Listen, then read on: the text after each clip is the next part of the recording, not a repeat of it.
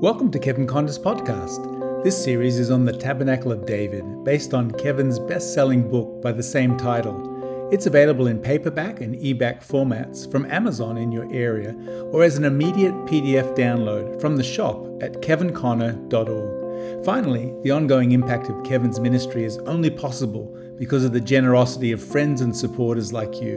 Why not consider making a donation today at kevinconnor.org/donate. Thanks very much. I would like you to turn your Bibles this morning to, first of all, to the book of Hebrews. And I just appreciate your prayer this morning for me. When Mark was a little kid, we were at Barata Street, and his little friend he was playing with, he said, "Mark, my nose won't work." And it was all blocked up. Well, my nose won't work too well this morning. So just pray that it just controls itself. Okay, Hebrews chapter 9. How many were not able to be here last Sunday morning? Why? I know some of you had good excuse. You missed a service last Sunday morning. And there's no way you can capture it on the tapeworm. But if you missed last Sunday, you must try and get hold of the tape. I've listened to it myself, the tape. You just can't get it on the tape. That's all about it. That's why I hate to miss a service, amen? But it's good that you're here this morning, so smile. Okay, we're continuing on our series on the Tabernacle of David. And just week by week, we're building line upon line, here a little, there a little, and precept upon precept, and trust that it's all coming together for us. Hebrews chapter 9, and I'd like to read verses 1 through to 5. And then we're going to go over to an Old Testament passage of Scripture. So one from the New Testament, one from the Old Testament. Hebrews chapter 9 and beginning with verse 1. Then verily the first covenant had also ordinances or ceremonies of divine service and a worldly sanctuary. For there was a tabernacle made, the first, wherein was the candlestick or the lampstand, and the table and the showbread, which is called the sanctuary. And after the second veil, the tabernacle which is called the holiest of all, which had the golden censer and the ark of the covenant, overlaid round about with gold, wherein was the golden pot that had manna, and Aaron's rod that budded, and the tables of the covenant, and over it the cherubims of glory, shadowing the mercy seat, of which we cannot now speak particularly. I don't know how you feel when you read Hebrews. When I come to that verse 5, I could get a little bit agitated with the writer, because he starts going through here about the tabernacle, which we went through, the way of approach to God and worship last Sunday, and the tabernacle of Moses particularly, the divine service, the outer court with the brazen altar, and the outer court with the brazen laver. Then coming into the holy place, the tabernacle where was the golden lampstand, the candlestick, or lampstand better translated, the table, and the table of showbread, and then the altar of incense, of course, and then entering within the veil into the holiest of all, the most holy place, where particularly was the Ark of the Covenant. And the contents of the Ark of the Covenant, the golden pot that had manna, Aaron's rod that budded, the tables of the covenant.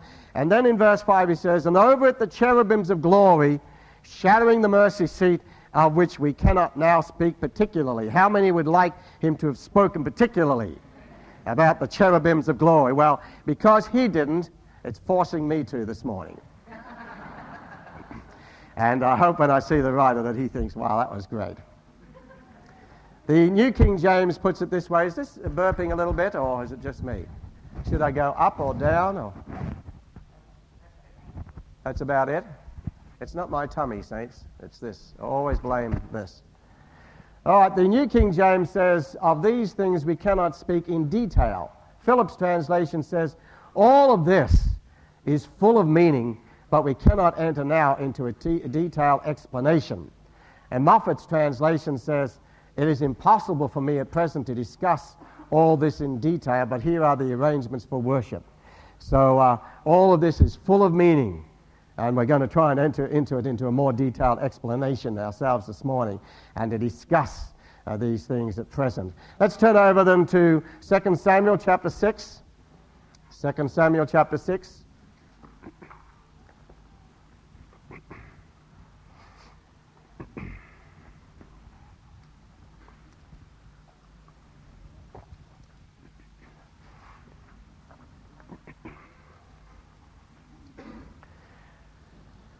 Now, I want us to read verses 1 through to 19 here, and we'll be picking this up further next Sunday.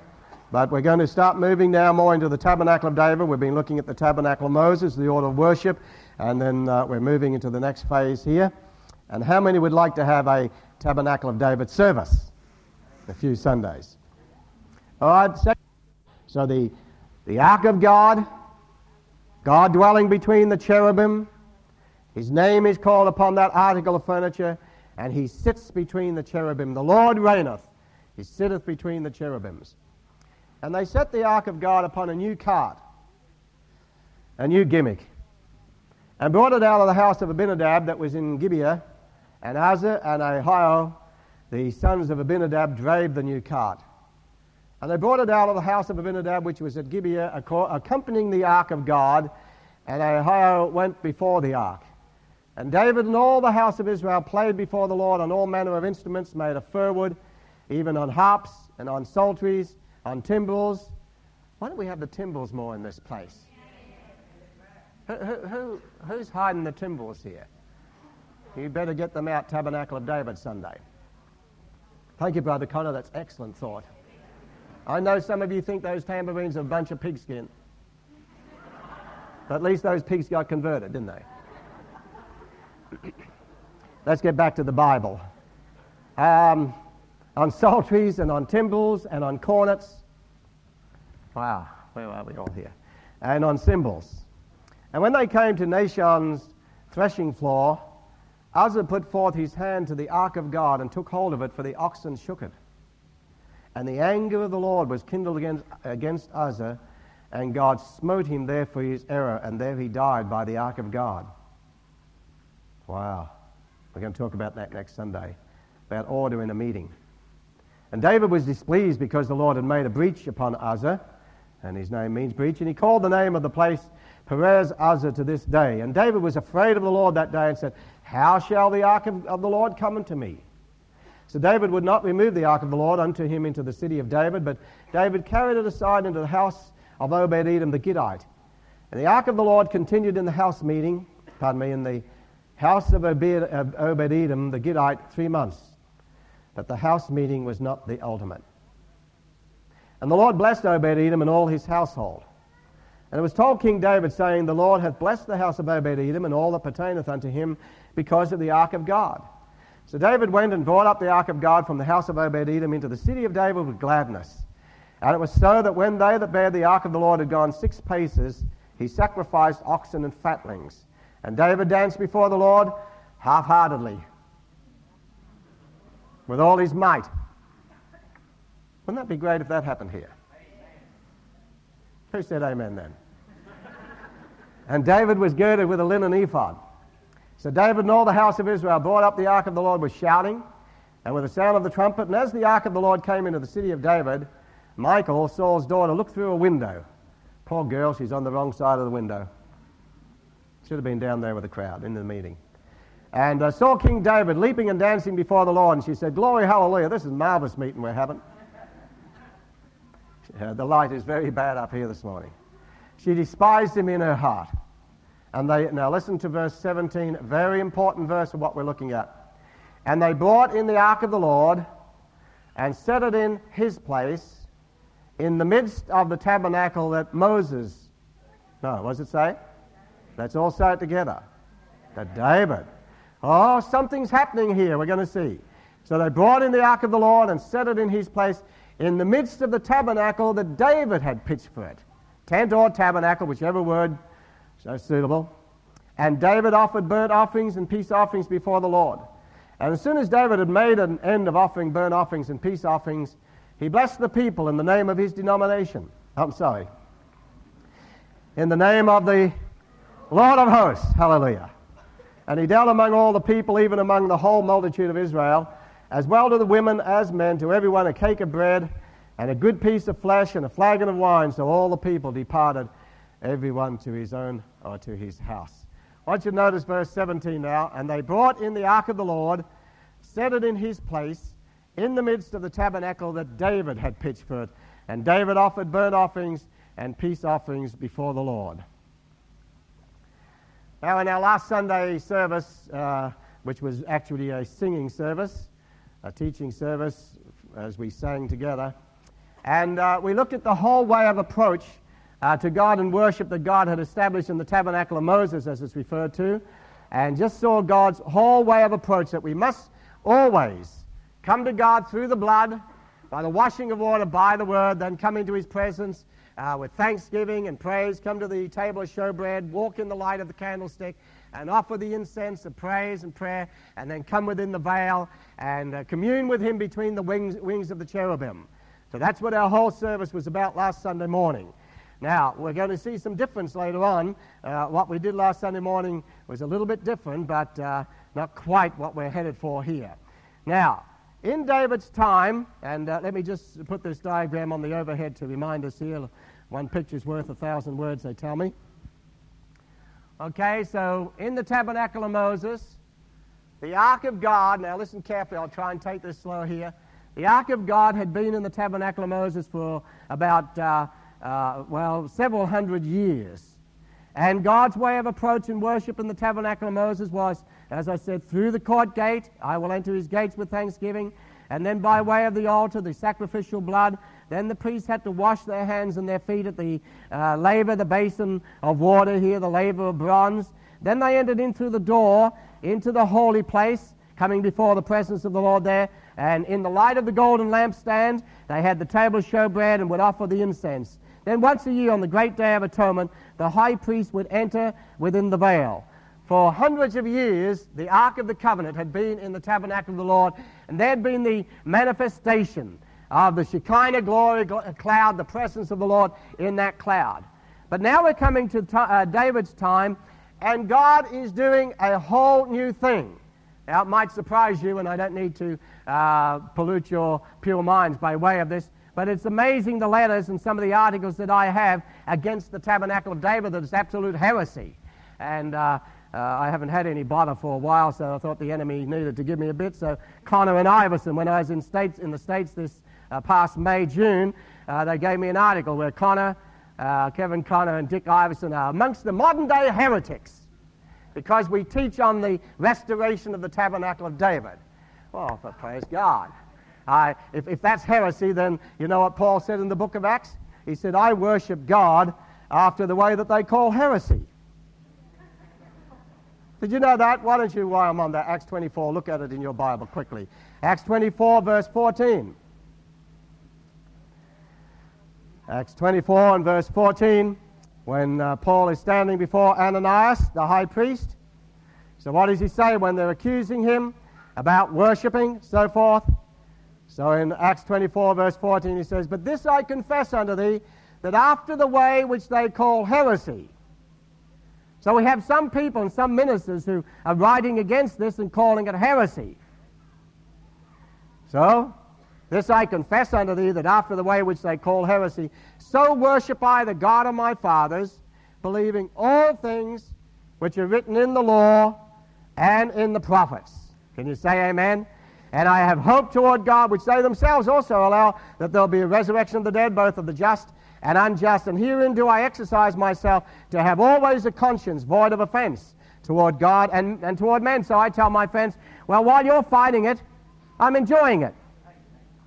While you're writing against the Tabernacle of David in our fellowship at Waverley, we're just enjoying it. So you fight it, we'll enjoy it. So the way which they call heresy, I worship the God of our fathers. All right, now, as I said, for hundreds of years, the Ark of the Covenant was in the most holy place here within the veil, and it was only ever seen once a year on the great day of atonement when the high priest went within the veil and sprinkled the blood on the mercy seat. Now, in David's time, something new is happening. God is doing a new thing, a whole new thing. And of course, as I said, there are those who say David was out of the will of God. He should have put the Ark of the Covenant back in the Tabernacle of Moses. He should never have put it in the tabernacle that he pitched. Why was he doing that? Why didn't God zap him dead? Okay, because the Bible tells us that David served his generation by the will of God. Now, here's the important thing I want you to pick up from this verse. After hundreds of years, the Ark of the Covenant having been in the Tabernacle of Moses, through various circumstances that we can't go into today, it was taken out of the Holy of Holies, taken into the land of the Philistines, and it was there for a number of months. And under Saul's time, nobody cared about the ark of God. But when David came, he got a real burden for worship, a real burden to worship the Lord. And so his burden concerns the ark of God. And as we'll pick up next Sunday, he brings the ark of God where it had been after he came back from the land of the Philistines, and sets it on a new cart. And in the midst of their dancing and rejoicing and the music, all of a sudden, death struck. Now, why do you think God did that? Why do you think sometimes in a meeting, sometimes something just goes dead? We'll be talking about that next Sunday. Well, after David sought the Lord, which we'll be talking about next Sunday, okay? So you must be here next Sunday, that's what I'm saying. David took the ark and he put it in a tent or a tabernacle that he had pitched for it. And never again, the Ark of the Covenant never ever again went back to the tabernacle of Moses. In due time it was taken from the tabernacle of David. After the order of worship was established there, which we're gradually heading to, it was taken from there into the temple of Solomon over here. So the Ark of God went from the tabernacle of Moses into the tabernacle of David. A whole new order of worship was established here. And then in due time, after about 30 years or so, preparatory to the temple of Solomon, the ark was taken out of the tabernacle of David and taken into the temple of Solomon, which was the embodiment of all that had gone before. And I know this won't mean much to many of us, but personally, I believe the church is at present in the tabernacle of David stage. We are yet to move into the temple of Solomon stage, where the glory of God comes down. But there is something established here, and that's what we're looking at this morning. And remember, as we began in our series together in Acts chapter 15, when the whole problem is what to do with the believing Jews and the believing Gentiles, Amos, by a word of wisdom, James, by a word of wisdom goes back to the prophet Amos, and he said, this is what the Lord spoke through the prophets. And he picks out one prophet, the prophet Amos, and said that in that day and after this, I will return and build again, not the tabernacle of Moses, but I will build again the tabernacle of David. I will raise up its ruins. What for? That the Gentiles will come into the tabernacle of David. So believing Jews and believing Gentiles would come not into the tabernacle of Moses, which would put them under the law, but they would come into the tabernacle of David and everything that's significant in that. So the believing Jews, along with the believing Gentiles, would be brought into the tent or the tabernacle of David and there worship the Lord without form and ritualism. Now, one other thing I need to say, we're only going back to these external things to discover the knowledge and the truth that is hidden therein. The external form has gone. We're no longer interested in tents and bells and smells and incense and nonsense. All the external thing is gone, but the knowledge and the truth is eternal. That remains. Now, the most important thing, first of all, about the tabernacle of David is this lone article of furniture. There is no outer court like here. There's no holy place like here. There is no brazen altar or gates here. There's no brazen laver. There's no lampstand. There's no table of showbread. There's no altar of incense. All there is the most holy place, the holiest of all. But let me just qualify. You say, well, why did we sing like we did last Sunday? Because the truths of all these things are embodied in the one article of furniture, the Ark of the Covenant. They're all embodied there. The blood that was shed there is now here, and so forth. We haven't got time to divert too much, but everything that was symbolized here is now symbolized in the Ark itself.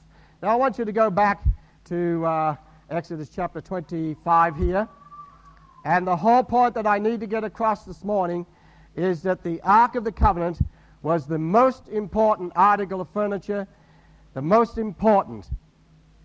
And because the tabernacle of David centers around the ark, we need to understand the symbolism of the ark. What does it really mean? Why did David put the Ark of the Covenant in this tent and establish this whole new order of worship? So you have to bear with me while we look at the Ark of the Covenant and see the significance of it. All right, Exodus chapter 25, and I'll give you, for those who are taking down references, verse 10 through to 22 gives us the details of the pattern of the Ark of the Covenant. So Exodus 25 and verses 10 through to 22, the details of the Ark of the Covenant. Now, as I said, It is the most important article of furniture. In fact, so important is the Ark of the Covenant to God. Did you know that there are over 185 references to the Ark of the Lord in the Bible? Over 185. There are more references to the Ark of the Covenant than all the other articles put together, and all of them, just everything. The Ark is the most important piece. Why? Because God's very presence and glory dwelled upon that. All the other articles in the Tabernacle of Moses took their character and took their significance in relation to the Ark, because that represented the presence of the Lord. Now, without going into too much detail here, but I need to establish this because before we see the significance of it, just glance over verse 10 onwards, and then we'll pick up some of the main things. Now, in this chapter, we have the description of the making of the Ark of the Covenant. It was the first article of furniture to be made in God's house, God's tabernacle. And we find it was simply, let me just describe it without reading too much of the scripture here so we get to what we're after on the end of our word here. It was a oblong box made of acacia wood. Shittim wood is called here, or acacia wood. And the wood represents Christ's humanity, a root out of dry ground. And this oblong box was overlaid within and without with gold, representing divinity, Christ's humanity, Christ's divinity. As you study in those verses, we find it was about 2.5 cubits long and 1.5 cubits high. And it represents that Christ measured up to God's standard, perfect measuring. On top of this oblong box, there was a crown of gold round the edge, acting like a place for the lid, so a crown of gold, representing Christ, who is crowned King of Kings. The Lord reigneth, he sitteth between the cherubims. And then we find, as we go through that passage there, in the corners of this oblong box, there were 4 rings, one in each of the corners, and it's interesting, 4 rings of gold, pure gold. There are only 4 descriptions of God in the Bible. God is spirit, God is light, God is love, God is consuming fire. 4 descriptions of God. And then in these 4 rings, there were 2 staves put upon which they were to carry the ark of God upon the shoulders of the priest. And significant of the ark in its pilgrim walk, its earth walk, Christ, his gospel is to go into all nations, beginning at Jerusalem, go into all the world and preach the gospel to every creature. And so the ark was carried on these 2 staves. Right on top of the ark, as you see here, so we have the box of acacia wood overlaid with gold, and then the crown of gold on the top, and the 2 staves into the 4 rings on the corners. Right on top of the Ark of the Covenant, or this oblong box, was a lid called the mercy seat. And fashioned into the end of the mercy seat, there were 2 winged creatures called the cherubim. Now, you say, okay, why all this? Well, what are we singing about? The Lord reigneth, he sitteth between the cherubims. Commune with me from between the wings of the cherubim. Why do we sing those things if we don't sing them with understanding? See? Otherwise, it's just a nice tune and we're singing words. We haven't got a clue what they mean. Well, that's why I felt this morning we needed to look at the Ark of the Covenant, the presence of God. Now, you listen to verse 18, and I want to read this here, Exodus 25, verse 18. And thou shalt make 2 cherubims of gold, of beaten work shalt thou make them, in the 2 ends of the mercy seat. And make 1 cherub on the one end, and the other cherub on the other end. Even of the mercy seat shall you make the cherubims on the 2 ends thereof. And the cherubim shall stretch forth their wings on high, as we've tried to illustrate in the diagram here, covering the mercy seat with their wings, and their faces shall look one to another. And yet not only looking one to another, but toward the mercy seat shall the faces of the cherubim be. What was on the mercy seat? What was sprinkled on the mercy seat? So when their faces are looking one toward another, and yet they're looking toward the mercy seat, when I see the blood, I will pass over you. So looking toward the mercy seat, the blood. Now listen to verse 21. And thou shalt put the mercy seat above upon the ark, so it was like a lid covering the box. And in the ark thou shalt put the testimony that I shall give thee. And verse 22, if you haven't already marked this Bible in your Bible, I've referred to this on previous occasions, 3 I wills in this beautiful verse. And there I will meet with thee. Where? between the wings of the cherubim, the blood-stained mercy seat. There, number one, I will meet with thee. And number two, the second I will commune with thee from above the mercy seat. How many appreciate the mercy seat of God this morning? See, out in the outer court here, this is a judgment seat. But here it's a mercy seat. I just appreciate the mercy of God. So second I will commune with thee from above the mercy seat, from between the two cherubims which are upon the ark of the testimony of all things. And here's the third I will, which I will give thee in commandment unto the children of Israel. So number one, I will meet with thee. Number two, I will commune with thee. And number three, I will give thee commandment. The three I wills of the Lord between the mercy seat and the cherubim. Now, the tremendous picture that we've had here, and let me remind you, and for those who are new in the church, there's different commentaries talk about this, and they say that the cherubim simply represent angels who desire to look into the mystery of our redemption. I have to agree to disagree agreeably. Let me tell you what I believe they represent. Now listen carefully, I'm taking this pretty slow this morning. The cherubim and the mercy seat were fashioned out of one piece of gold. One piece of gold. Because there's only one God. But this one piece of gold was fashioned into a into a trinity, into a tri-unity. And we have the cherub one end and a cherub the other end, and they are part of the mercy seat. And I want you to go over to what Paul does. You say, well, that's Old Testament, Kevin. Let's go to Romans chapter 3 and look what Paul does with what I'm doing on the Ark of the Covenant here. Romans chapter 3. Romans chapter 3. And Romans chapter 3 deals with the New Testament explanation of the Ark of the Covenant, of which things we cannot speak particularly. But we're speaking particularly this morning and giving some detail. Romans chapter 3.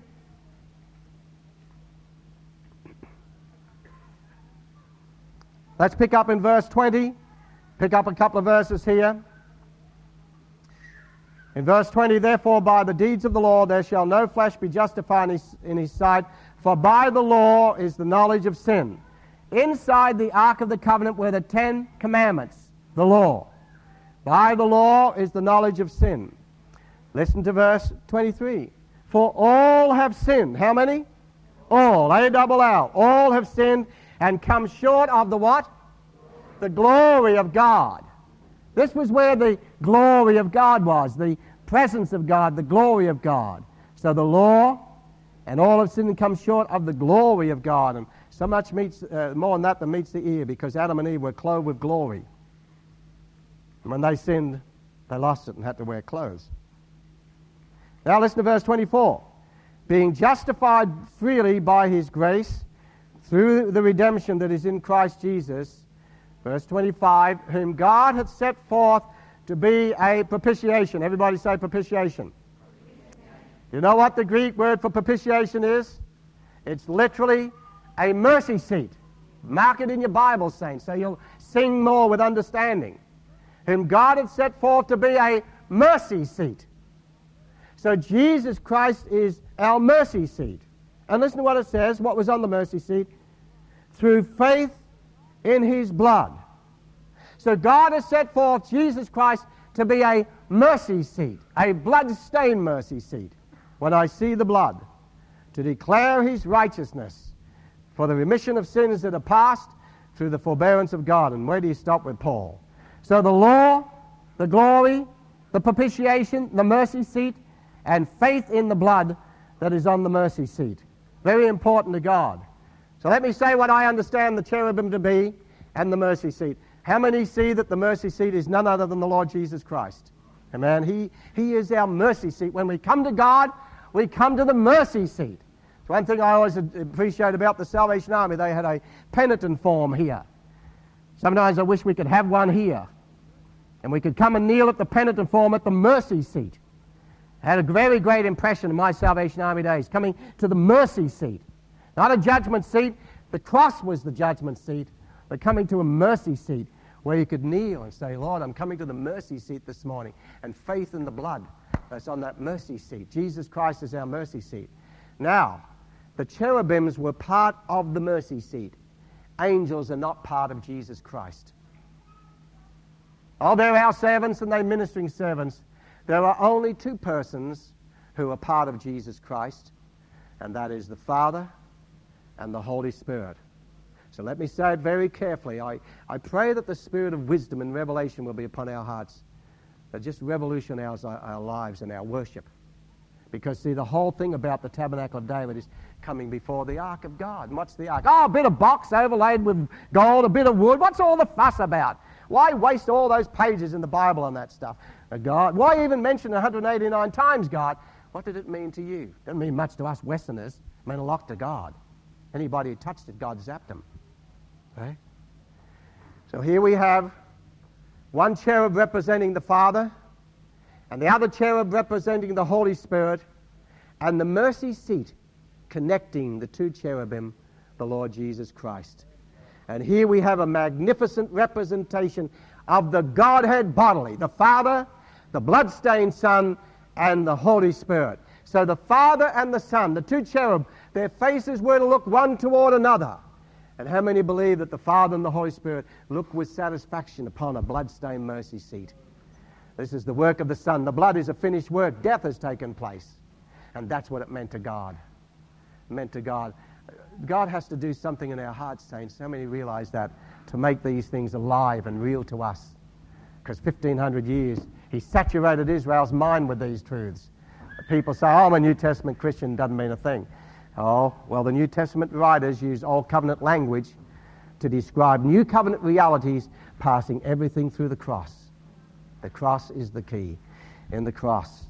So there. Now, in the Ark of the Covenant, there were 3 articles, which we read in Hebrews 9. Why don't you turn back to Hebrews 9? Hebrews chapter 9. 3 articles in this oblong box. In this oblong box, 3 articles. And the New Testament writer, see, in Hebrews, whoever wrote Hebrews, his mind is saturated with the tabernacle of Moses and the tabernacle of David, and the whole book of Hebrews is built around those 2 tabernacles. How can you understand the book of Hebrews without these things? Hebrews 9 verse 4, and the Ark of the Covenant overlaid round about with gold, wherein was, number 1, the golden pot that had manna, the manna from heaven. Number 2, Aaron's rod that budded. And number 3, the tables of the covenant. And over it the cherubims of glory shadowing the mercy seat, of which we have now been speaking particularly. Now, we've had a description of the ark, the contents of the ark. What do you think was the whole purpose of it? Why did God give this box? I mean, you know, we look at it and think, oh, a bit of box of wood made out of acacia wood, overlay it with gold, and these funny creatures on it, and mercy seat and blood. I mean, why have all that stuff? You know, what did God give it for? Do you know what God gave it for? Because that was God's throne. That was the only article of furniture that had the presence of God upon it. I want you to go over to a magnificent verse in the book of Numbers, Numbers chapter 7. Numbers chapter 7, and listen to it. God was teaching Israel through these visual things, through this flannel graph, through this videotape. Visual representation of symbolic truth. Listen to Numbers chapter 7 and verse 89. So what we're saying here, Numbers 7 verse 89, the Ark of the Covenant was the place of God's visible presence, the glory cloud. We sing, oh, cloud of great glory, and glory come down. See his glory come down. What are we singing about when we sing those things, saints? Is it just a nice little tune, see his glory come down, see his glory come down? Why do we sing these things? I think you know my heart enough that I don't want us to have a routine of worship. I want us to sing with understanding, that we really understand what we're singing about. Otherwise, we just enjoy the music and the tune, and we don't even understand a thing we're singing about. You sit between the cherubims, a good tune, and, you know, see his glory come down, a cloud of great glory, thou presence of God descend upon us. Why do we sing those things? Right? That's where his very presence and glory cloud was. Listen to Numbers chapter 7 and verse 89. And when Moses was gone into the tabernacle of the congregation to speak with God, then he heard the voice of one speaking unto him from off the mercy seat that was upon the ark of the testimony from between the two cherubims, and he spake unto him. So Moses going into the tabernacle back here, off that bloodstained mercy seat, out of that triunity and that blazing Shekinah glory, God would speak. The audible voice of God was heard. And you notice God is always speaking off a mercy seat. So all God's communications to Israel came through the blood. Did you realize, saints, that God's got nothing to say to us apart from blood? Nothing. When God speaks to us, he speaks to us through the blood. How many are glad for that? He speaks to us through a mercy seat. How many are glad for that? So it's why did God give this to Moses? To impress upon him. Here in the mercy seat, mercy and truth have met together, and righteousness and peace have kissed each other. Let me just give you some things here, and for those of you taking notes, I do hope some of you are taking notes here. Having described the box, the description of the ark and the cherubims and the bloodstained mercy seat and the contents of the ark, and so much of which we cannot now speak particularly. So much here. Let me give you some of the main things about the ark of God. First of all, number one, the ark represents the throne of God in the earth. Let's all say that together. The ark represents the throne of God in the earth. It was God's throne in the earth. In Israel, it was God's throne. Number two, the ark represents the presence of God. So let's all say that together. The ark represents the presence of God. It was the presence of God by the Spirit, dwelling in the midst of his redeemed people, Israel. Number three, the ark represents the glory of God. Let's all say that together.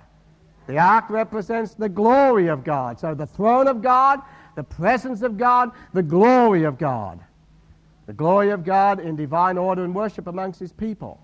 And then, of course, the ark represents mercy and truth, righteousness and peace. It represents the moral law. It represents Christ as the manna from heaven, the bread from heaven.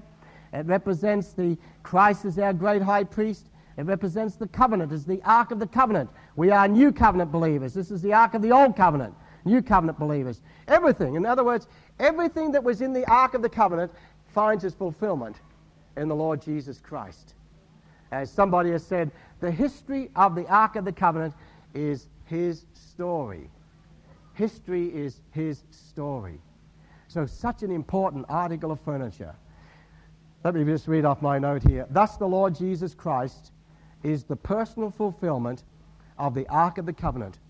All that the ark was to Israel, so is Christ to and in his church. The history of the ark of the covenant is his story.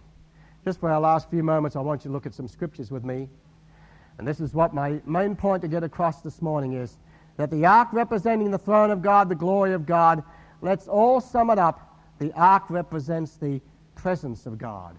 The presence of God in the midst of his people. Take the ark away, there's no presence of God. But if there's going to be presence of God, we must go divine order. I want to just finish my message this morning with some scriptures on the importance of the presence of God. So what am I saying here, saints? The ark represents the presence of God in the midst of his people. Let's go to Exodus chapter 33. I want to give you several scriptures as we bring our message to a close here this morning on the importance of the presence of God. The importance of the presence of God. Exodus 33.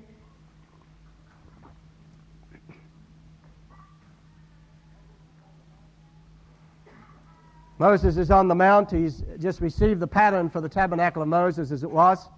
And the people have set up an idolatrous calf system and having a real rock festival there. Dancing around, dancing themselves naked and so forth. And so God says to Moses, forget it, I'm not going with the people.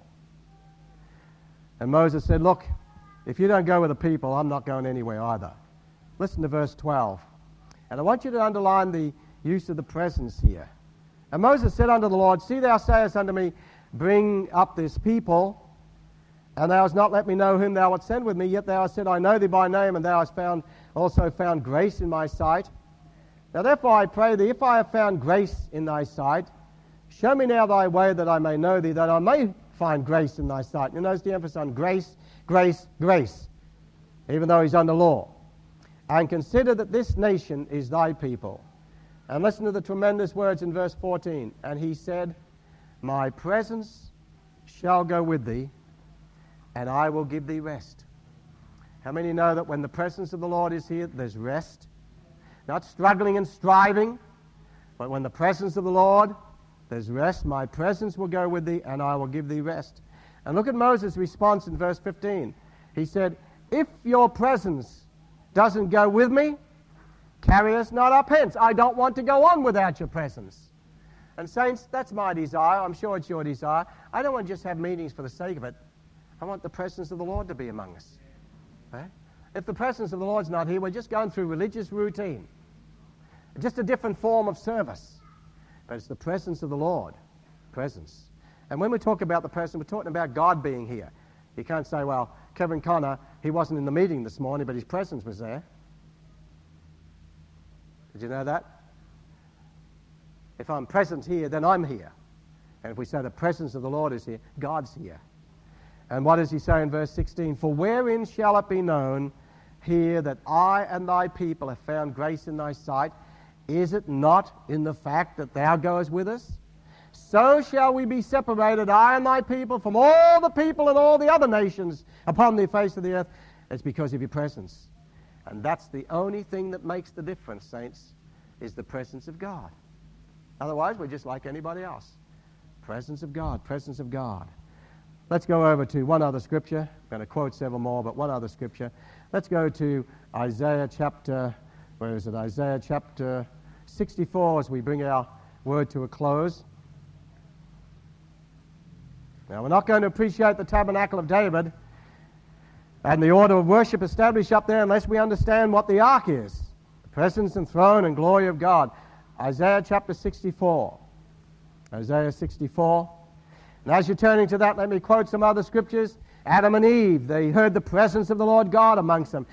Cain, when he rejected the blood, he went out from the presence of the Lord. Chronicles 16. The trees of the woods sing out at the presence of the Lord. Psalm 16. In thy presence is fullness of joy. Do we really believe that, saints?